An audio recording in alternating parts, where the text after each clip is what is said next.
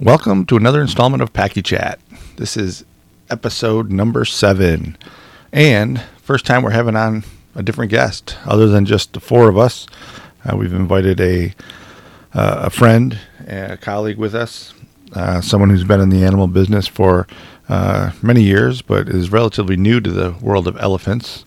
She took a position several years ago in which elephants are now her problem. So we just invited Christina on to see what she thinks, see if it's all it's been cracked up to be, all that she's ever wanted a life of elephants to be like, and just kind of hanging out and talking about elephants. For all of you that have been listening and joining us every week, we really appreciate it. Hope you're telling your friends. Really like to get more listeners, more people out there listening to Packy Chat, the better. If you haven't followed us on Facebook yet, please do so. Packy Chat on Facebook. But thanks for listening this week, and let's get to it. I know that you're old and been in the business a long time as well, but you're new to the world of elephants, and just kind of wanted to get your take on one, if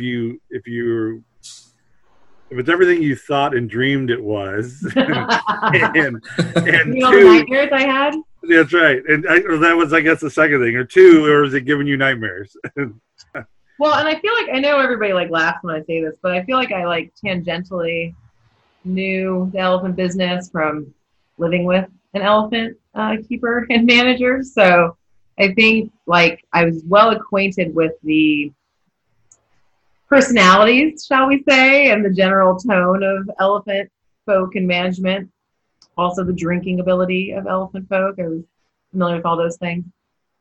So yeah, oddly enough, I don't think I was ever nervous, and I never really felt intimidated or anything like that. I think having, an elephant manager that has a ton of experience and knows everyone in the industry. I think when I first met all of you guys, and we went to that workshop, I think that was really good to have Cecil with me. To have him with me for that, because I don't know, was it like a vouch? It's like a different kind of vouch though, right? Because it's Cecil vouching for me, which I feel like that means something else. But yeah, I always felt very comfortable and welcomed, but also knew that the elephant world had changed significantly since I was last familiar with it, which was 2005 probably. And so I knew there was a lot to learn. That's for certain. Still is a lot to learn. Do you think as far as programs go, not specifically your zoo program, but the population program, what are your thoughts on that? I mean, coming from someone that manages a population that's much more, robust than this is, and having dealt with other populations as well, the elephant population is interesting. It is interesting. And I don't think I even clearly understood probably until this year, so 4 years into it, that literally elephant SSP does not make recommendations. Period. It doesn't happen. Because I was at the meeting, I figured we would talk about who had what and what was available. I thought meetings would be utilized for the people that were there to talk about needs and big picture stuff and things like that. And I think I was surprised by how it's just not the case. It's quite different than any other population management. And playing devil's advocate, I wonder if it was managed more like a traditional population, if we could start to see some momentum and movement on some of the population issues that we're having. Because, well, we talked about this. I think zoos have to be able to change their perspective of these are our elephants and they only live here and nobody can have them, to what does the population need and how can we achieve that? But if the SSP has never been a place that's told people what to do with their elephants, the EEP, IAZA, they tell people what to do with their elephants all day long. And they have to approve the moves and all that stuff. And I feel like it'd be interesting to try to compare those two management styles and see what the pro cons would be. Well, why do you think that is? Why do you think that it's managed that way? Because I think it's tradition, right? I think elephants are expensive. I think it's the last, other than maybe giraffe, the last holdout on animals that are like outright purchased for a lot of money, and zoos feel like this is mine, I own it, and I'm not sending it anywhere or giving it to anyone. And I think that was true for lots of animals, even 15 years ago, 10 years ago. But I think the more we talk about sustainability, the more we talk about, people zoos having to do certain things, I think that elephants, because they're just, they're tricky and they're complicated and they're huge and there's so many layers. I think it's hard for people to change their minds about them. Yeah, well, I think part of it too is, and this is my opinion based on what I know. So when it comes to the sustainability piece, obviously it's a mess, right? So that frees up a lot of opportunity. And the genetics also aren't necessarily problematic because, at this point, the sustainability is so bad and the breeding is so low that there's not as many constraints on who must breed with who. So I think because of those two reasons, there's an assumed flexibility that everybody has, but then because there's a flexibility, nobody is. It's weird. There's a lot of flexibility and no urgency, but the flexibility is because there's urgency and there's a lot of opportunity. Does that make sense? We don't have to manage the genetics as hard. There's Right. room, and so I think there are different issues with it. We don't have to manage it as tightly as far as that goes, as far as recommendations, because we're not really worried about places bulging at the seams, right? But because we're like that, it presents a different set of problems where everybody's kind of lackadaisical about it. Right. Like I would kill for the genetics, right? For other populations that I'm involved with, I'd kill for those genetics. But I think I think that's the perfect way to say it. I think for whatever reason, there doesn't seem to be the pressure, right? So like 20 years ago, everyone sat down at that conference and was told, this can't last for another 50 years. So it's been 20 years since then, and literally nothing has changed. And so I don't know where that urgency comes from, but it reminds me a little bit of Black Rhino SSP, right? So for forever, Black Rhino SSP you moved them when you wanted to, and maybe if you could, and whatever, and people didn't for all sorts of reasons. And then it was short-lived, albeit, but the whip got cracked, and it was like, no, everyone get on board. If you're going to be part of this SSP and have Black Rhinos, you got to be on board. And we moved a ton of rhinos over 2 years everywhere, and then upped the birth rate by 2 or 3 a year. So, it's significant when you can get people to do it, but still, a rhino isn't an elephant. Who cracked the whip? The SSP coordinator cracked the whip there. But so my question would be so what's the reason? So for me, just in the situations I've been in, there's only so many breeding females, right? And the places that have them don't want to give them up, right? Because that's kind of the heart and soul of their program, right? And so that's where I think the whole recommendation thing is a little light, because you couldn't tell me to move out one of our breeders to send her to another institution where there was no guarantee of breeding and there was no guarantee that the bull was good, that kind of stuff. And it's like, well, why would I do that when I'm having success where I'm at? And so I think people are a little, for lack of a better term, stingy with their elephants because the resources and everything just aren't there. They're just not there. And I think hopefully in due time, when there are, you talk about Europe, they have an excess of elephants, right? So I think when we get to the day where it's somewhat sustainable, I think people will share a little bit. But I'm just speaking from my own experiences. It would have been really difficult for me, and it still is, to give up a breeding female to an unknown situation, And then I just think the older ones, people. Well, we can get to the older ones later, I guess. But that's just my thought as far as there's just not that many breeders. So I just don't think that's why people aren't even making recommendations, right? But even even not an unknown facility necessarily, but one that has 1 or 2 breeding bulls that have bred before or good at AI or whatever. There shouldn't be a breeding age female at one institution, one female at one institution. And then we spend $500,000 trying to get them pregnant with AI. they could have had 3 calves over, the period of time it takes for that to happen in certain scenarios. And I think if the zoo directors were on board with this concept of like, we'll do whatever we have to do to make the population sustainable. You show us the plan and we'll do what we got to do. Because if you're a smaller institution and you want to have elephants because you want to have elephants for all the reasons we all want to have them, then yeah, you can have 3 or 4 older cows if you want. Like you can have a herd of elephants, but if you've got 1 breeding female and no bulls and nothing else there, like, because also I do think that there's something to be said for managing them as groups, like all of you guys do and have done in the past, and having enough elephants to create that herd environment, whether they actually be related or not. I don't think actually matters as much as some people say it does. But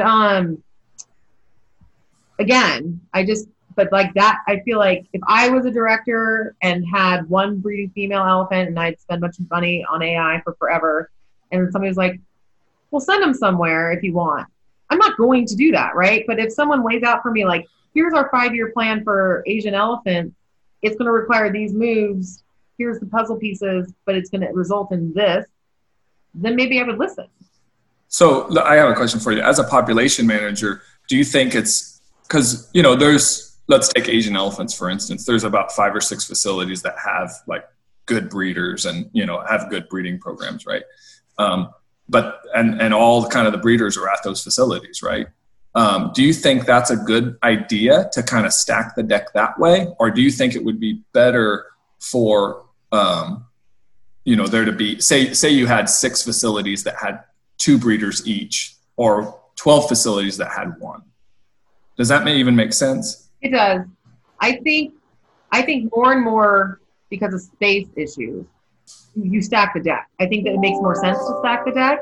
I don't know if the deck needs to be stacked as short as the Asian elephant is. Well, there's no females, right? that's the issue. Like, if you have 1 or 2 breeding bulls and then 2 breeding cows, and as they produce offspring, there's a potential for those offspring to breed with the other bull later. Or if we just were to move bulls more, just like get them moving kind of a thing, then you can keep your herds of cows and offspring. Because I do think it makes sense once we are able to break those groups off, like whatever, every 10 years, 15 years, break off a few and send them somewhere else. And then there's another breeding institution. Like you can build them up, but I think you have to start with them to do it. And then, I'm not even going to mention EHV right now, but that's assuming everything else, all you need to do is have the male elephant with the female elephant to make babies. Right.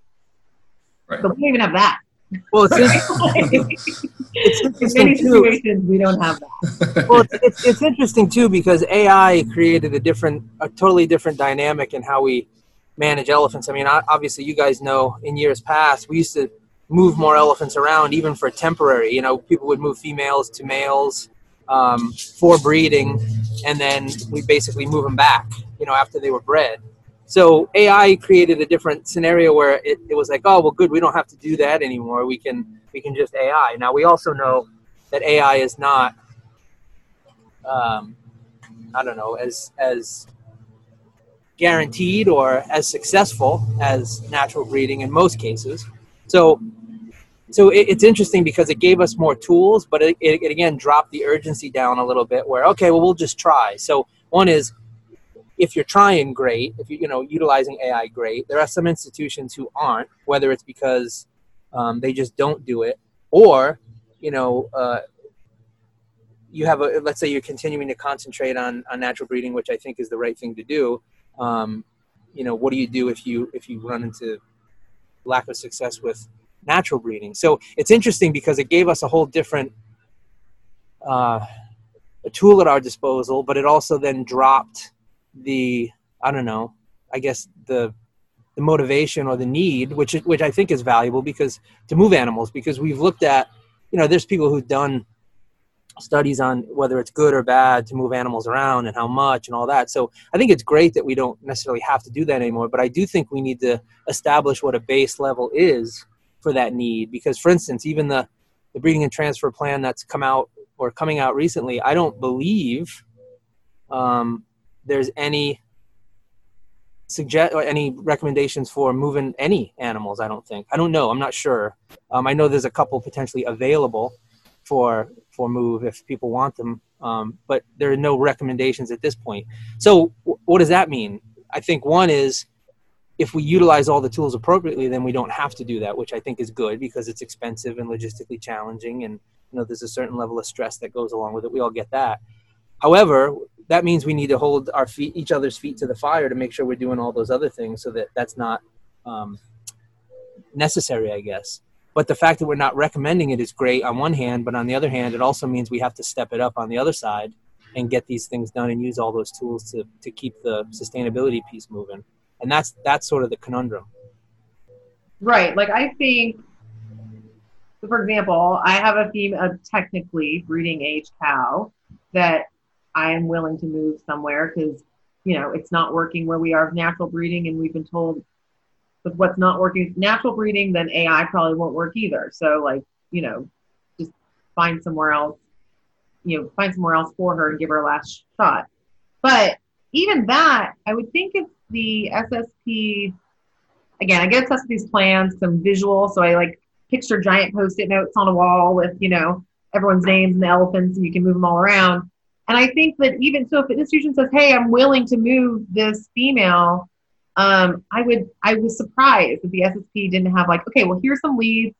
This seems like a good fit. That seems like a good fit. There's the nothing. It was like, all right, we'll mention it and decide what you want to do with her. And I'm like, it's weird. It's just weird is I guess how I feel about it. It's very odd to not have an SSP giving you at least some sort of direction or guidance or here's your top 3 options or anything like that. And I know genetics aren't an issue, so that's fine, but there's also facility size and success and bull success and all that kind of stuff. So I don't know.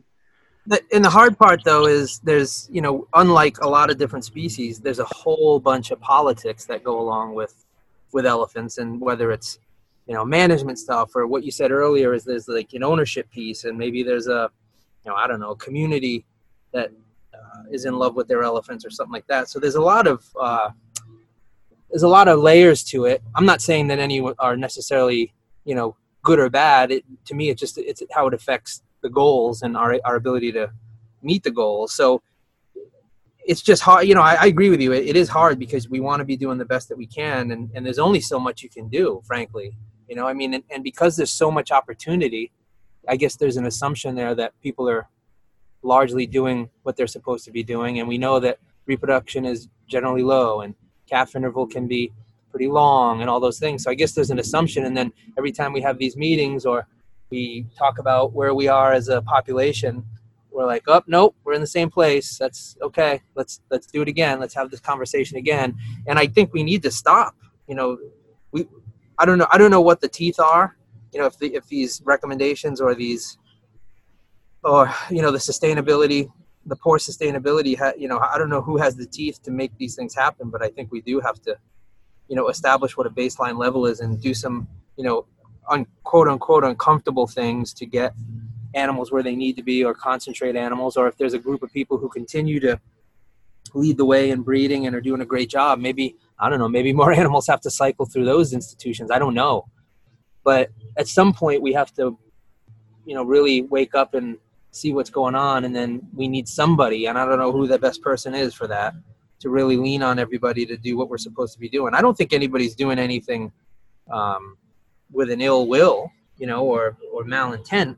The problem is that not understanding the collateral damage of the choices you make and how big a deal that is truly recognized, I guess. Or if you're not reminded of it, more than once or twice a year, then it's not something that's on the front of mind. So, but again, because there's a lot of logistics and expense and PR and everything that goes along with this, we got to be proactive because nothing with these animals can be done in minutes or days. I mean, there's a lot of planning and things that need to be done to accomplish these goals. So again, I don't know what the answer is, but I just think we need to, more than once or twice a year, we need to talk about this and find some accountability somewhere. I think the accountability needs to start at the top, because I think a lot of the elephants that don't move are because zoo leadership doesn't want to move them. They've invested a lot in them. The community knows, probably one of the few species. I'm sure they know gorillas and some other things, but tell me a city that has elephants where the people don't know the names of the elephants. Some of these elephants have been at the zoo since these people were kids, so they know them by name, and that makes it difficult to put a PR spin on it to move an elephant like that. I'm not justifying it. I'm just saying I think that's part of it. And the other thing is I think people 15 years ago or so, we were all told, hey, we need to decide if we're going to be breeders, bull holding, or just hold old elephants. And a lot of places said we're going to be breeders, and they went and built new facilities, and then we're told there's no elephants to fill those facilities with. So unless we do some sort of an import, like they did with the Africans, which I don't think is going to happen anytime real soon for Asians, I think this is a dying population. And we talked a little bit about moving elephants, and who do you put elephants with? And that's a tough question. I think moving males would be a great thing to do. Circle males around and have different males breed or do AI or whatever it is. But moving females, unless you're moving what do you call it? Like a small family group, a subset of those elephants of that group, I don't know that I'd be in favor of just moving a single female. There are single females I'd move, but I'm talking about from a breeding group. You're not going to move, I wouldn't want to jeopardize what's there by just moving a single elephant. Right. From like a natural history perspective, I think it makes sense to move the bulls, right? And I think, again, if you have a plan, so for all of that, for everything you just said, like for those zoos, those communities, those, leadership that are attached to the elephants, if you have a strong plan, like a 10-year, 20-year plan, then I think people have room to get behind it, right? Because then it's like, okay, well, we're going to move Sally to Las Vegas because there's a great herd there and she's going to breed, and we'll miss her, but then we'll get updates from Las Vegas, and then Sally had a baby. And like, there's ways to do all of that if people know what the long-term plan is, and if they know that they're helping to save elephants by doing it. I mean, definitely there are still people that would push back, but I think, for example, like I know of a zoo whose bull just isn't a natural breeder, just isn't, and that animal could live at a bull's facility, still participate for AI, and then you could have a natural breeding bull at that facility with all the females that are there. But because of how much money that bull was purchased for 20 years ago, the same people are still in charge, and the same people are like, nope, come on. It's like, it wasn't money out of your pocket, let's go. And so, but I think that the biggest hurdle for getting anybody on even close to the same page in the same book or chapter even is that there's not a plan. There's a list of all the things that are problems, and there's a list of things that we need to change, but there's not a like, here's what we're trying to do, and we need everybody on board to get there. Like, that just doesn't seem to exist in a way that you can really kind of hold on to and use for any of these conversations. Yeah, and I think there used to be something like that. And I think it was, and I'm not sticking up for or defending anybody, but I think it used to be in place, and it was, zoos didn't follow what was recommended. They kind of gave up on it, and then just finally said, fine. Instead of us going through the trouble of trying to do what's best for the population, just tell us what you're willing to do, and we'll try to make it work. That's where we ended up. That's where we're at now. Right. Yeah. Well, I think all we know is that this doesn't work, right? Except for the few institutions that are making it work because of, whatever, hard work and space and investment and all the stuff. In general, it's not working, right? The like, we'll let people decide what they need for themselves and that will work out. Like, when does that ever work out in the world? It doesn't. So I feel like I always call it Montessori style. I'm like, you can't like Montessori manage animals. Like, it doesn't work that way. And so, also, you bring up another point, you said it earlier and it was said again recently, is that, we know what we have to do, which is capitalize on every potential opportunity. We also know that, and we've said it earlier in this conversation, that there are not many breeding females that are not already in breeding situations, right? So any animals that we get in to this situation, North American population, to whatever degree, into different institutions that have the ability, willingness, and to breed, they're either going to come from outside the current population, outside of this country, or, you know, maybe from private hands. So because was said earlier, you know, with animals that are outright purchased, that's challenging on a bunch of levels. One, because we all get it. There's a market for them because they're a hot commodity. But on the other hand, you're talking about institutions that are generally nonprofit, generally aren't rolling in cash, certainly not going to be moving forward.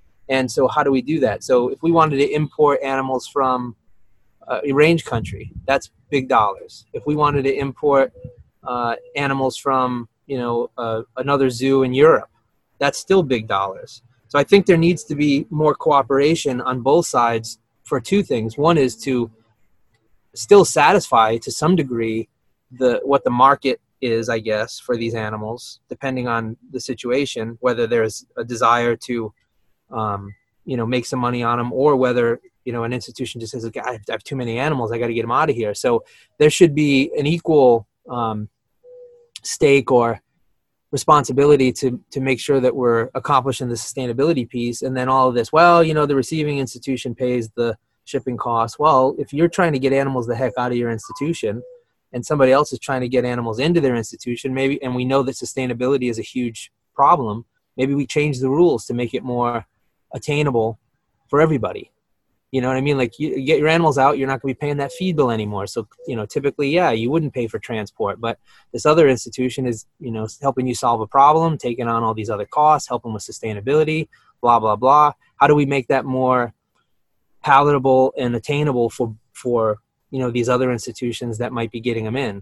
No. So anyway, so I don't know if that makes sense, and I don't want to go too deep into the politics of it, but, right now, I'm at an institution that we would be happy to breed and bring females in that exist from somewhere that either can't, won't, whatever, won't be bred, can't be bred, too many animals, whatever it is. But, there are a lot of challenges associated with that if we could get some help or some, establish a different set of rules to help us participate at a greater level without, without having to mortgage our entire existence, that would be helpful. You know what I mean? So my question would be, the carrying capacity or the target population was 220 or something like that, right? Somewhere in that range. Do we even have that capacity in our zoos currently to manage 220 elephants? I mean, what they said at the meeting in January was that number came from a space study. So that number was not based on genetics, right? Some populations look at the number they need to keep up a certain genetic viability. But elephants isn't that, or Asian, no, both of them, both African and Asian weren't that. They were just from a space study from 10 years ago, an institution saying how much room they have, or maybe 7 years ago, something like that. Right. But because what I think is interesting as well is in those models, those forecast models for sustainability, there's some different arrangements that show them being sustainable 20 years from now, but it's a population of 80 elephants. The number goes down to literally 5 institutions holding elephants probably. Yeah, and that was going to be my next question is, are they shooting too high? Because I've always had the theory of, eventually down the road, there won't be, 68 or something elephant facilities right now, split between African and Asian. But I see that number as 40. Right. But the 40 have the 200 elephants. So, that's kind of the way that I envision it, is that you have lesser facilities, but they all have 15 to 20 elephants, each. Right. But who has that type of space? Who has those types of resources, all of that? I think we need to do better. And not that this is a new thought necessarily, it just popped into my head, but we need to do a better job of figuring out what we do at these facilities and who breeds and who doesn't. Because all of these things we talk about, like I said earlier, I'm ready. I'm ready to take some breedable females and grow our herd and all that kind of stuff. But all of the conversations we have is, okay, well, can you take this male and this male too? Will you take this? Well, and the answer right now is no, not really. So I think we need to look at all of these institutions that want to participate with elephants and figure out, before we talked about other off-ramps for this, But one of the things is we need to look at these institutions that might have older females and say, hey, we need more bull facilities so that we can move these bulls reasonably to these other places. So we need other people to step up and say, I'll do that. Because I don't foresee us being able to manage all these bulls with the ability to breed. Or when they get to a certain age, we're going to have to move some of them. Clearly, we already know that. So how do we change the dynamic in these institutions to make that work? You know, I don't think it's a problem. I don't think it's necessarily a problem of people willing to take males, because we had this conversation in that bull management one. It's the fact that places that want them, I don't think are set up to have them.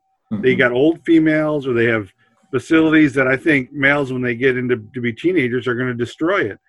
And I think we as you know, the SSP community needs to hold each other accountable for that kind of stuff. Just because someone wants an animal doesn't mean their facility necessarily can accept it. No, and I think the piggyback on that comment is, you know, you may have a facility, that has older females. So one, their facility is not ready, but the people may not be ready either. Because, you know, when you send some 15-year-old bull somewhere, you know, he's full of energy and everything that comes with a 15-year-old male, right? And I think sometimes that's where I would be a little bit hesitant too, because are the people ready for that type of management? You know, they're used to managing old ladies, and then you get the 180-degree difference. I think that should go into it as well. You know, you mentioned that you think there's facilities that want to take these males. I think we all know that not all males are equal. Do we look at is there an issue that some of these other males that are older, been around, but say they weren't as well socialized as some other animals, that could create a challenge as well, as you have these males that may not be able to go with other elephants, and then that really digs into your facilities and your resources, how you're going to manage that. Do you guys notice any differences between, you know, trying to take these males off? And it's not just a blanket statement, can you take a male? Can you take these specific males? Do you think that's an issue? I think potentially. I think it's twofold. So yeah, absolutely, depending on the individual. But also, like I said, I'm reluctant or hesitant to take, you know, so if somebody offered me, hey, here's an animal, or here's 2 breedable females, but you got to take this male and this male or whatever. It's hard if they're well socialized and everything. That's one thing, because it doesn't work against what I have available at my facility. If I take an unsocialized male, or one that could potentially be problematic, it also reduces my capacity at my facility to do a lot of things. You know, essentially might shrink your facility or limit your flexibility. So it's twofold, because, you know, if I'm trying to grow a program to breed and to, you know, accomplish all the goals that we always set forth, so the, you know, multi-generational herd and sustainability and everything, and breed to the maximum extent possible, it's hard to start to paint yourself in a corner before you've even begun that process by taking on these other males, especially if you don't know if they're going to even hog tie you a little bit further because of their lack of your lack of flexibility you'll have in managing those animals, with that animal or animals with other animals. So it's sort of a two-pronged question, either of which is dicey. I guess, you know, your situation, depending on the situation you have at your facility, whether or not it's going to be a minor inconvenience to take an unsocialized animal, or it's going to really affect you poorly, I guess it's more, that depends individually. But I think both ways, for me, it's concerning, and I think there's a willingness to roll the dice a little bit, but I don't want to paint myself in a corner and then just be paralyzed. So it would depend on the situation, but there's multiple things to consider.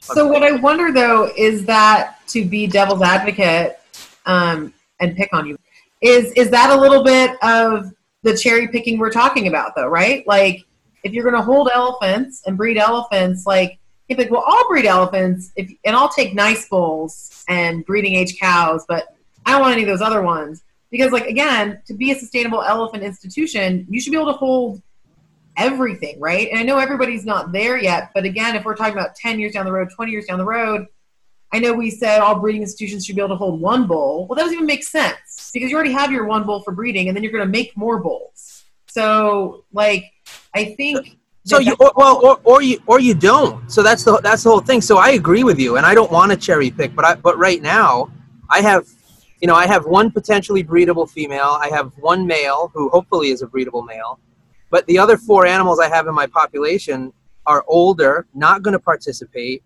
have a sorted individual history when it comes to other animals and things like that. But I also plan on holding those animals for, I don't know, 10, 15 more years. So yeah, I mean, yes, to answer your question, I'm cherry picking a little bit, but it's based on what I have now. If my situation changes, that allows me more flexibility, but I also don't want to create a less than optimal situation where then I take these breedable females and then I have to sit on them because I don't have any more room, and I've completely destroyed my ability to be flexible, and all of the things that I had available to me now are gone, and now I'm sitting on breedable females and like, why aren't you breeding them? And I'm like, well, now I can't. Right. So I hear you 100%, and I don't want to be completely selfish, but I also I'm trying to balance as best I can, the sustainability piece, the participation piece, but also not having to walk into a situation every day and be pulling your hair out like, now what am I going to do? You know what I mean? I'm just saying that's the complexity, right? Like 68 institutions, and everyone feels that way to one degree or another for one reason or another. And I remembered what I was going to ask you guys before. So when we talk about like maybe the whole thing needs to be, burnt up and rebuilt and something like that. We didn't say that. I'm saying that.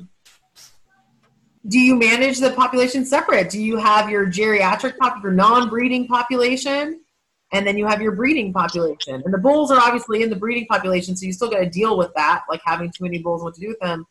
But, like, do you just separate them in the institutions that hold the different ones? And obviously, your breeding cows become geriatric cows. But where we're at right now is we've got groups of non-breeding cows that, are all cobbled together and aren't cohesive herds, or they are right now, but they're not going to be in the future. So it's not like... So, for example, if you have a 30-year-old female right now who has 2 daughters, when she's 60, she'll still be fine. She'll still be part of that cohesive herd, and she can have a bull and youngsters and all sorts of people around her.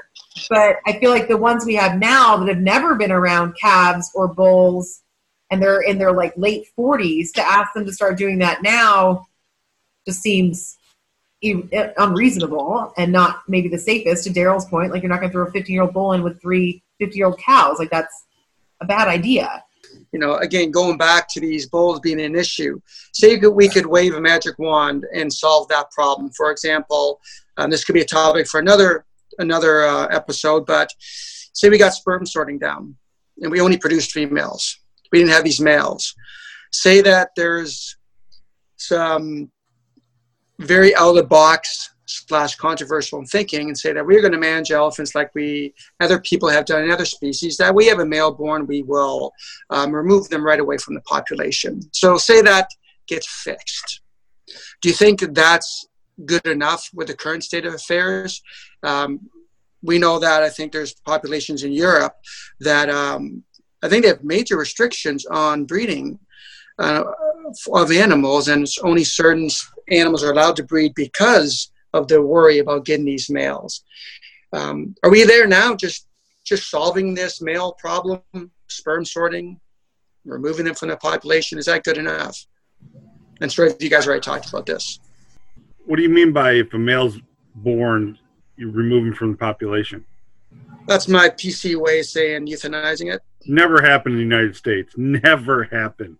Yeah, no, I agree with that, but I guess my point is that if we removed that male problem say we did by sperm sorting, not the other way, is that good enough? Are we there? And this will start increasing our sustainability. That would be a huge, huge, huge game changer and a leap forward. Absolutely.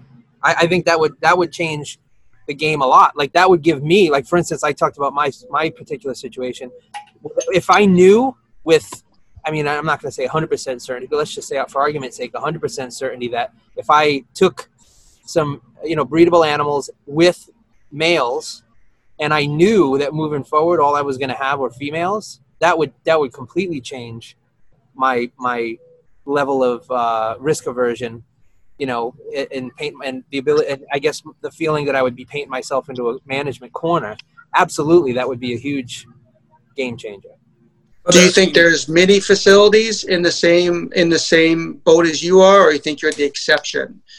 Well, I don't know. Part of what I'm considering though is the animals that I have currently at my institution, and also on top of that is how they would fit into an expanded group and breeding, and the fact that even whether they did or they didn't, I know that I'm going to be hanging on to those animals for a fair bit of time yet. Even though they're old or post-reproductive, they could still have a really valuable place within the group. But you need to hedge the bet that if they don't, and you need to manage potentially separate herds, quote unquote, within your facility, those are all the things that I'm trying to plan for. But if I knew that it were just going to be female offspring, holy smokes, that would be a huge relief and open up a lot of potential opportunity. Yeah, but that said, it doesn't change anything from what I said earlier about the humongous problem and expense of getting the animals to the facility where I work. That doesn't fix that. But to answer your question, 100% would be a game changer. But the reality of the situation, right, is that we're not doing that, right? So, I mean, the thing that I would say is, my wife works with gorillas, and she talks about gorilla management and stuff. And obviously, I only listen to about half of what she says, but they're I think required. So again, don't quote me on this, but if you have a breeding group, you have to have a bachelor group. You have to have room for a bachelor group, right? And I've said that in the elephant circle for years. There's some places that do that now. Houston does that, where they have a breeding group and they have a bachelor group. And I think that's what places need to start committing to, that if we're going to breed, we have to have a spot for these young males so they can socialize, so we can teach them how to be elephants, and then they can go and be their own breeder in their own group. So, I mean, I think in the here and now, I think that's the way we should be going. Obviously, if we can sperm select and have everything come out of female, yeah, I mean, who wouldn't do that, right? But I just don't think we're there yet. To go back to what someone said earlier about the kind of rolling the dice on getting an animal moved to their facility and taking up space and not knowing, what the outcomes would be. I get that, and I think part of that, the reason that's even a conversation is because of where we've gone with the population over the last 15, 20 years. Like, I'm sure we all have that, that same thought when you get in a rhino. Is it going to get along? What if it doesn't? I don't have room to hold one by itself or whatever it is. But that population is much more fluid and open, whereas if it doesn't get along, a few phone calls and some emails, and in a couple months or a year, you got a new home for that animal and things are moving. We just don't have that here. And I think, to go back to how this whole thing started, we need to come up with a way as an industry to be more open to moving animals with each other. And again, not even getting into the whole EHV side of it, because that might throw wrinkles in, as far as moving in the age you move elephants, or the age your herd is when you get elephants in. But nonetheless, we're not even open to moving elephants around. I mean, who's getting one in and not knowing, what it's going to do to the herd, or if it doesn't get along and you have nowhere to put it? I get it. But if everybody knew that there was an out, maybe that's something that maybe we could do that more often. Maybe we can move more often. And you're starting to see that a little bit in the African population, because they're moving males around. They move them in, they don't get along, they move them on. And there is some flexibility in moving. And granted, it's through a small group of facilities, but it's still something that I think needs to be looked at more as a whole than just kind of pockets of places. Yeah, I agree with you. And I don't want to seem like I'm trying to be too narrow-minded about this, or, cherry picking or whatever, but I will tell you. I was agreeing with you too. Yeah, but absolutely. But the current situation, I don't want to get into too many of the specifics, but I can tell you right now that there are what we talked about, the opportunities of what happens when your burgeoning herd needs to be split up. What I'm saying right now is that the opportunities that are arising are sort of splinter herds, not necessarily individual animals. So when I talk about what I'd be, what you'd be left with is the initial import of those animals into my facility would put us darn close to capacity, right? So there's two components. One is that would limit our ability to breed if the inn were full. The second part is I'm still trying to keep open, the internal out, if you will, an off ramp for if we have those issues, knowing that could happen and accepting that could happen. I just want to make sure that we wouldn't be upsetting the whole apple cart, because we are at the point in some regard where, the animals that are available are more, nuclear splinter groups off of larger herds. So that's the consideration. If the situations were a little different and we were talking about single animals or even pairs, that's even a different situation. But right now, the animals that are being, potentially offered up are nucleus splinter herds off of other groups. And that's the part that challenges. If I had half the population of elephants at my facility, then that's a lot easier, because I know that just by sheer numbers, I can handle stall space and yard space and all those things. It's just what happens when, you paint yourself into that corner and then you're not able to participate anymore. That's the place I don't want to be. And then you have a staff who's saying, how did we get here? We can't even move this animal past this animal, or we don't have enough room. And, when winter comes, it stinks because we don't have enough room and all those things. So those are all considerations in trying to be as responsible as possible on both sides, both to your facility, your staff, the animals you have, and then trying to help out with the bigger goals. That's the balance that's tough to strike without looking selfish. But, if we don't look out for our own individual institutions, who's going to, right? Those animals would come as a group. So, like you said, they're nucleus. They, in theory, should get along, right? But as we all know, the import's the hard part, right? Once they're in the U.S., then the game changes from that aspect too, doesn't it? Sending, like we've said before, there might be a situation where a young bull can go somewhere else at the right time in his life when he still is, malleable to that situation, Yeah, there's just a number of years that you're going to have to, in order to be as efficient as possible and, play ball as best you can and meet those bigger sustainability goals. You're going to have a log jam potentially for a while. And, it's hard, and I really wish my problem was there were so many opportunities, and I could sift through them and try to figure out which one was the best of the worst or anything. But right. There's a lot to go with it. And again, not the least of which is the expense. One is, we have the sustainability goal, and how many of us can afford, like I said, I can afford vet bills and feed bills, but the actual acquisition of the animals is, most of these facilities don't have the liquidity to just go, sure, I can do that. That's the hard part. So it's all a mix of what's the best thing for your facility from a cost standpoint, from a management standpoint, from a future standpoint. That's the hard part. And some of it, you have to do a little bit of forecasting. And, I don't want to be the one that people are, and that's not why I would or wouldn't do it, but you certainly don't want to make what you think is a good decision or even not take it seriously enough and then put yourself at a disadvantage later. I don't know. I just don't want to be in that position either. But the risk reward, as far as, getting those animals in, that's a game changer for your zoo, right? And I'm saying in general, this is the whole population. You have that opportunity. It's a game changer for what you do. So, you talked a little bit about, we would be at full capacity and things like that. And it's like, for me, I'd be like, man, that's a risk I got to take, right? Absolutely. Absolutely. And what I will say without getting too deep into the, right. And some of the things, we probably know what we're talking about, other things we don't, but like I said, there's a couple of potential, opportunities on the horizon, and they're even different.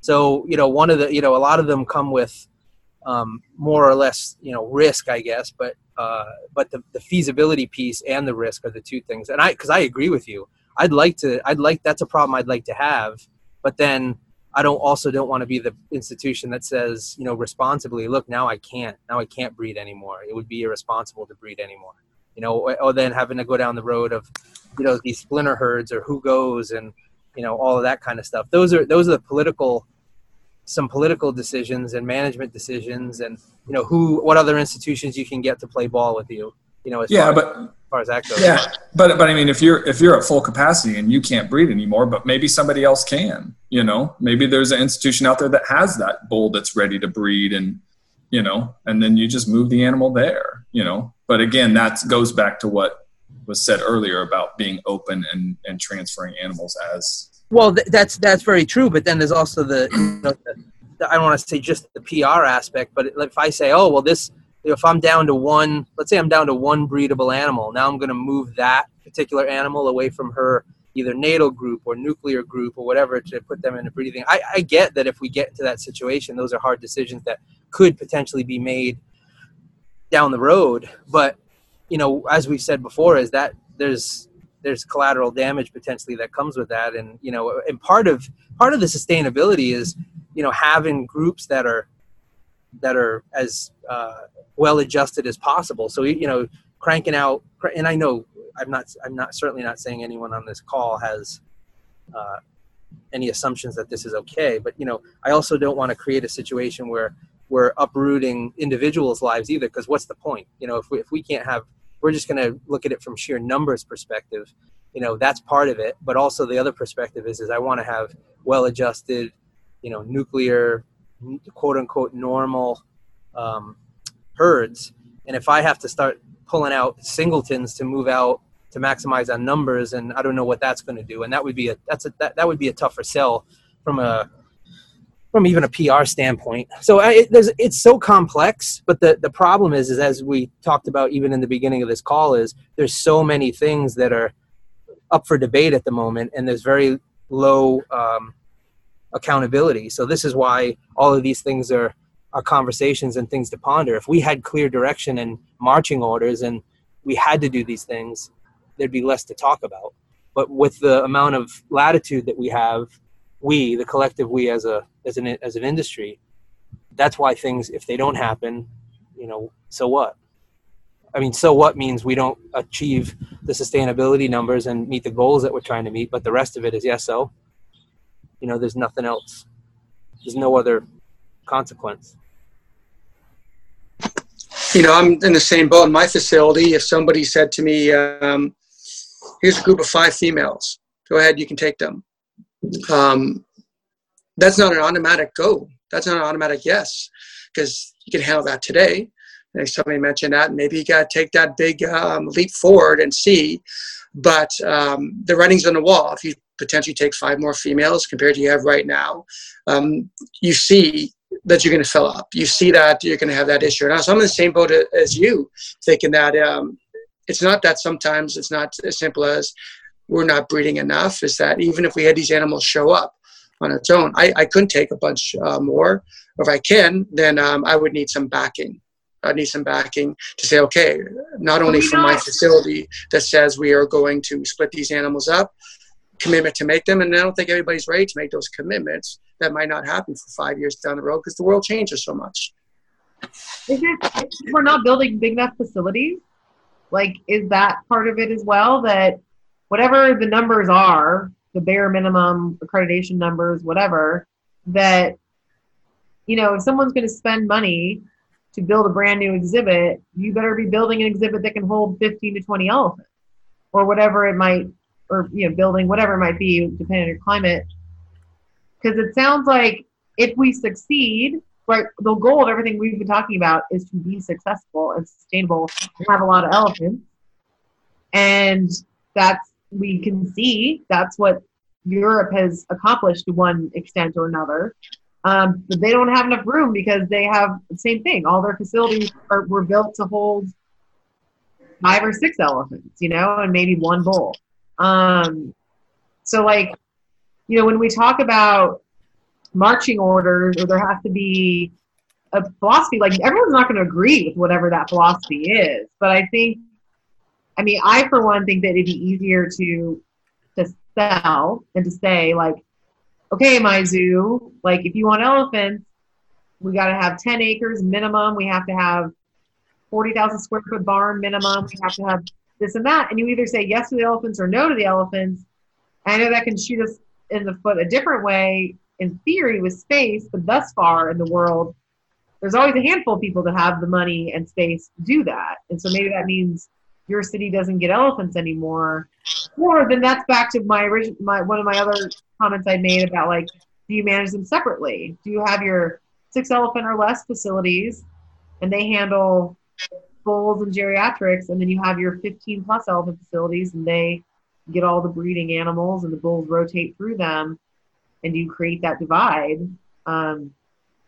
The space and flexibility, if we succeed at what our problem is right now, that will be our next problem. And I don't know if you don't worry about that right now because it's getting ahead of yourself, or if that's all part of the overhaul, of the plan. I think it's part of it. And one of the issues right now is if we wanted to start from scratch and everything, that might be a way to do it. But I also think part of the problem is, like we talked about earlier, the accountability isn't there. So we haven't yet maximized our current ability to do things. And part of it is because we've never held people's feet to the fire to do things that, I don't want to say that are completely distasteful or they're philosophically completely against. But on the other hand, I don't think that we've yet maximized our ability to do that. So, for instance, when we talk about the bull situation, if we had more Birminghams and Denvers that could take animals, and we had other, free rooms at the inn that we knew were coming, these breeding facilities could know what to do, right? And the point of taking on a young male is changing the expectations. What was said earlier about, these facilities taking young males and running these older females ragged or whatever. Maybe there's a process where you're changing. So for these facilities that want these young males, there's less of a urgency to put these animals together. And maybe you decide that your participation in the bigger picture is different. So you take that first male, right? And then you hurry up and decide to take your second male when you can. And then you change, you're changing to a bull facility. I don't know. Again, that's an oversimplification of a relatively complex process. But if we had other facilities that got on board to say, well, that are just sort of teetering and right now just treading water with some non-reproductive animals, maybe if we said, no, this is what we really need, will you commit to this? We could start that way, because again, I don't think we've maximized the spaces that we currently have because there's been not really a push to do it. We understand what's at stake. We understand what the goals are, but the actual push and the knocking institutions out of their comfort zone so that we can accomplish these goals has not yet happened. Well, Mitch, an interesting point is that, people aren't building places big enough. But what size is big enough? I said before that I don't think I could take 5 elephants. In addition, they might be pushing it. And somebody might come in and say, yeah, you have enough space to do that. If we want to work the numbers, is so many per square foot per elephant, and that goes to that whole rabbit hole about what's enough space. So we talk about carrying capacities, and I think carrying capacities, just like the sustainability thing is so complex, carrying capacities can be complex as well. Can you take 5 more elephants? Depends if they get along with the elephants I have right now. Depends if they continue to get along for the rest of their life. So it's even hard saying that we're not building facilities big enough because it's not crystal clear how big they should be in order to make instead of going way off, thousands of acres or hundreds and hundreds of acres, kind of extreme. When we talk about the realistic opportunities that we have to expand our footprints for elephants, it's not really black and white. This space will be able to take this many elephants. So in the future, you could take this and you'll be able to handle breeding for the next 20 years. So back to the point about, if somebody offered me 5 elephants, I don't think I could take it right now. I think this is where, as looking at the whole population, we would need to say, okay, well, maybe the place that has a couple older non-reproductive females, can you take them? And we can move these 5 to this place and see if we can start a breeding group there. Maybe we can, maybe we can't, but at least it's moving elephants somewhere to give a chance to start doing something. And granted, the place with the 2 old females maybe doesn't have a facility to hold 5 or the staff to do 5 or whatever. But, I think we've, by saying however many years ago, you're either going to be a breeding facility or you're going to manage old females, we created a problem with facilities. Facilities are like, well, there's no point. We're just going to manage to extinction. So we're not going to put any money into expanding what we have and hold these elephants. And then there's instances where they have 2 elephants, one dies, and they're left with one, and they have to do something to get another elephant in for a companion because this elephant's too old to send out, to go somewhere else. So, we've created this problem, and it seems like every time I talk, I just talk about the problems we've created. I'm not very solution oriented today. I think the point of what I'm getting at is we need to do a better job managing the population as a whole. And while I think we all agree that in however many years, there's just going to be there's going to be a lot less facilities, and those ones that are holding elephants are going to be breeding facilities. So maybe in 20 years, there's only going to be a handful of places with elephants, but those facilities are all working together to do what's right for the population. Because right now we don't do that, and I don't see us doing it anytime soon. The second spin on this is, people that are going to pick and choose where they send their elephants to. And I say that because I think if it ever came down to me moving elephants, I would be one of the most pickiest son of bitches on this call to where I send my elephants to. So that might not be my problem because that'll be after I leave. But I know that it's a problem right now in the business, and I may be part of the problem. I don't know.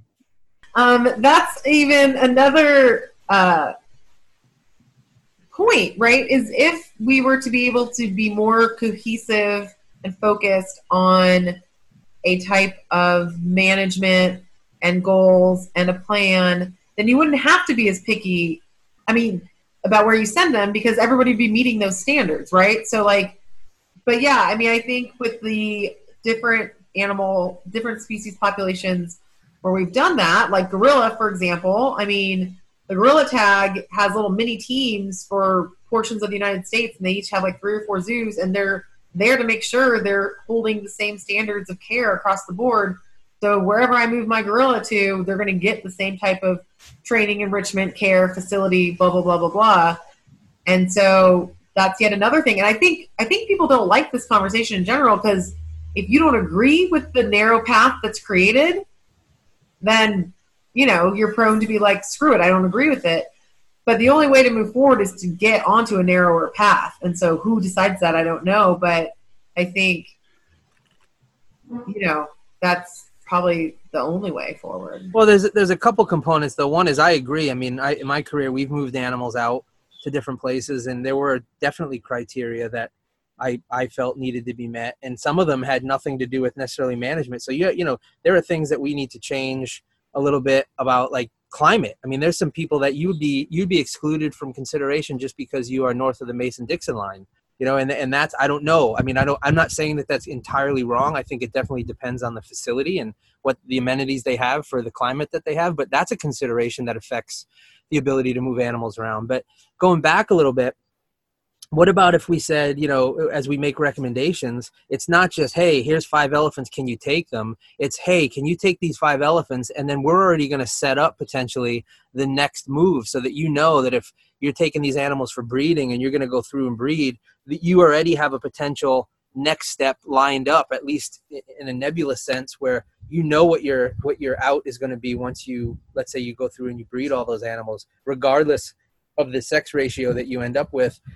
There's something set up to relieve some of that pressure, because we know it's going to be multiple years down the road, and there might be another facility that you can partner with from a facility or multiple facilities that give you options after you take those animals. One, because we know it's important. We got to rip the Band-Aid off and get some of these animals moved around and get them moving as far as from a sustainability perspective, but also people need to also feel comfortable that they're not going to completely debilitate themselves by participating, which is the craziest, conundrum of the whole thing, is that you're actually going to make things worse potentially by following these recommendations and participating. So I don't know if there's a way to do that we don't have to do with either animals that don't live as long, or animals that breed quicker, or animals that are just less resource intensive and space intensive to manage. I don't know if that's another thing that we could consider as a, from an SSP perspective. it's kind of crazy is that, in that this discussion, there's the many layers. Every 5 minutes, somebody introduces a new layer, talking about how picky we're going to move elephants to what facility. It was mentioned about the gorilla people. I don't know. It just goes back to what episode number, plug other episodes about fractured in the community as well.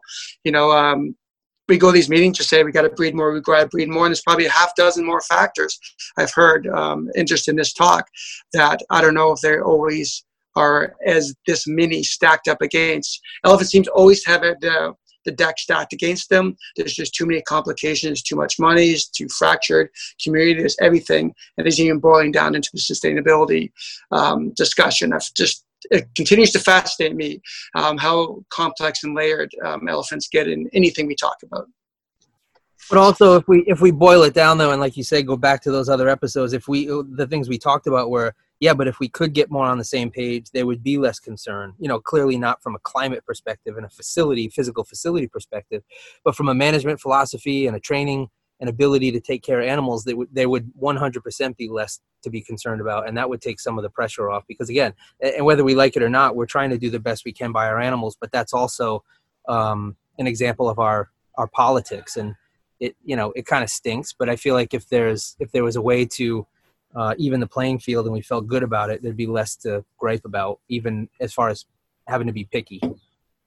Thank you for once again listening to this edition of Packy Chat. Appreciate you taking the time to listen to us. Again, Packy Chat's all about just conversation. Take things you heard, things that might work for you, and use them. That's great. Things you don't agree with, well, that's okay too. We're not here to tell you there's one way to do it. We're just here to start conversation and have some thought. Once again, thanks a lot for listening to Packy Chat. We appreciate you listening.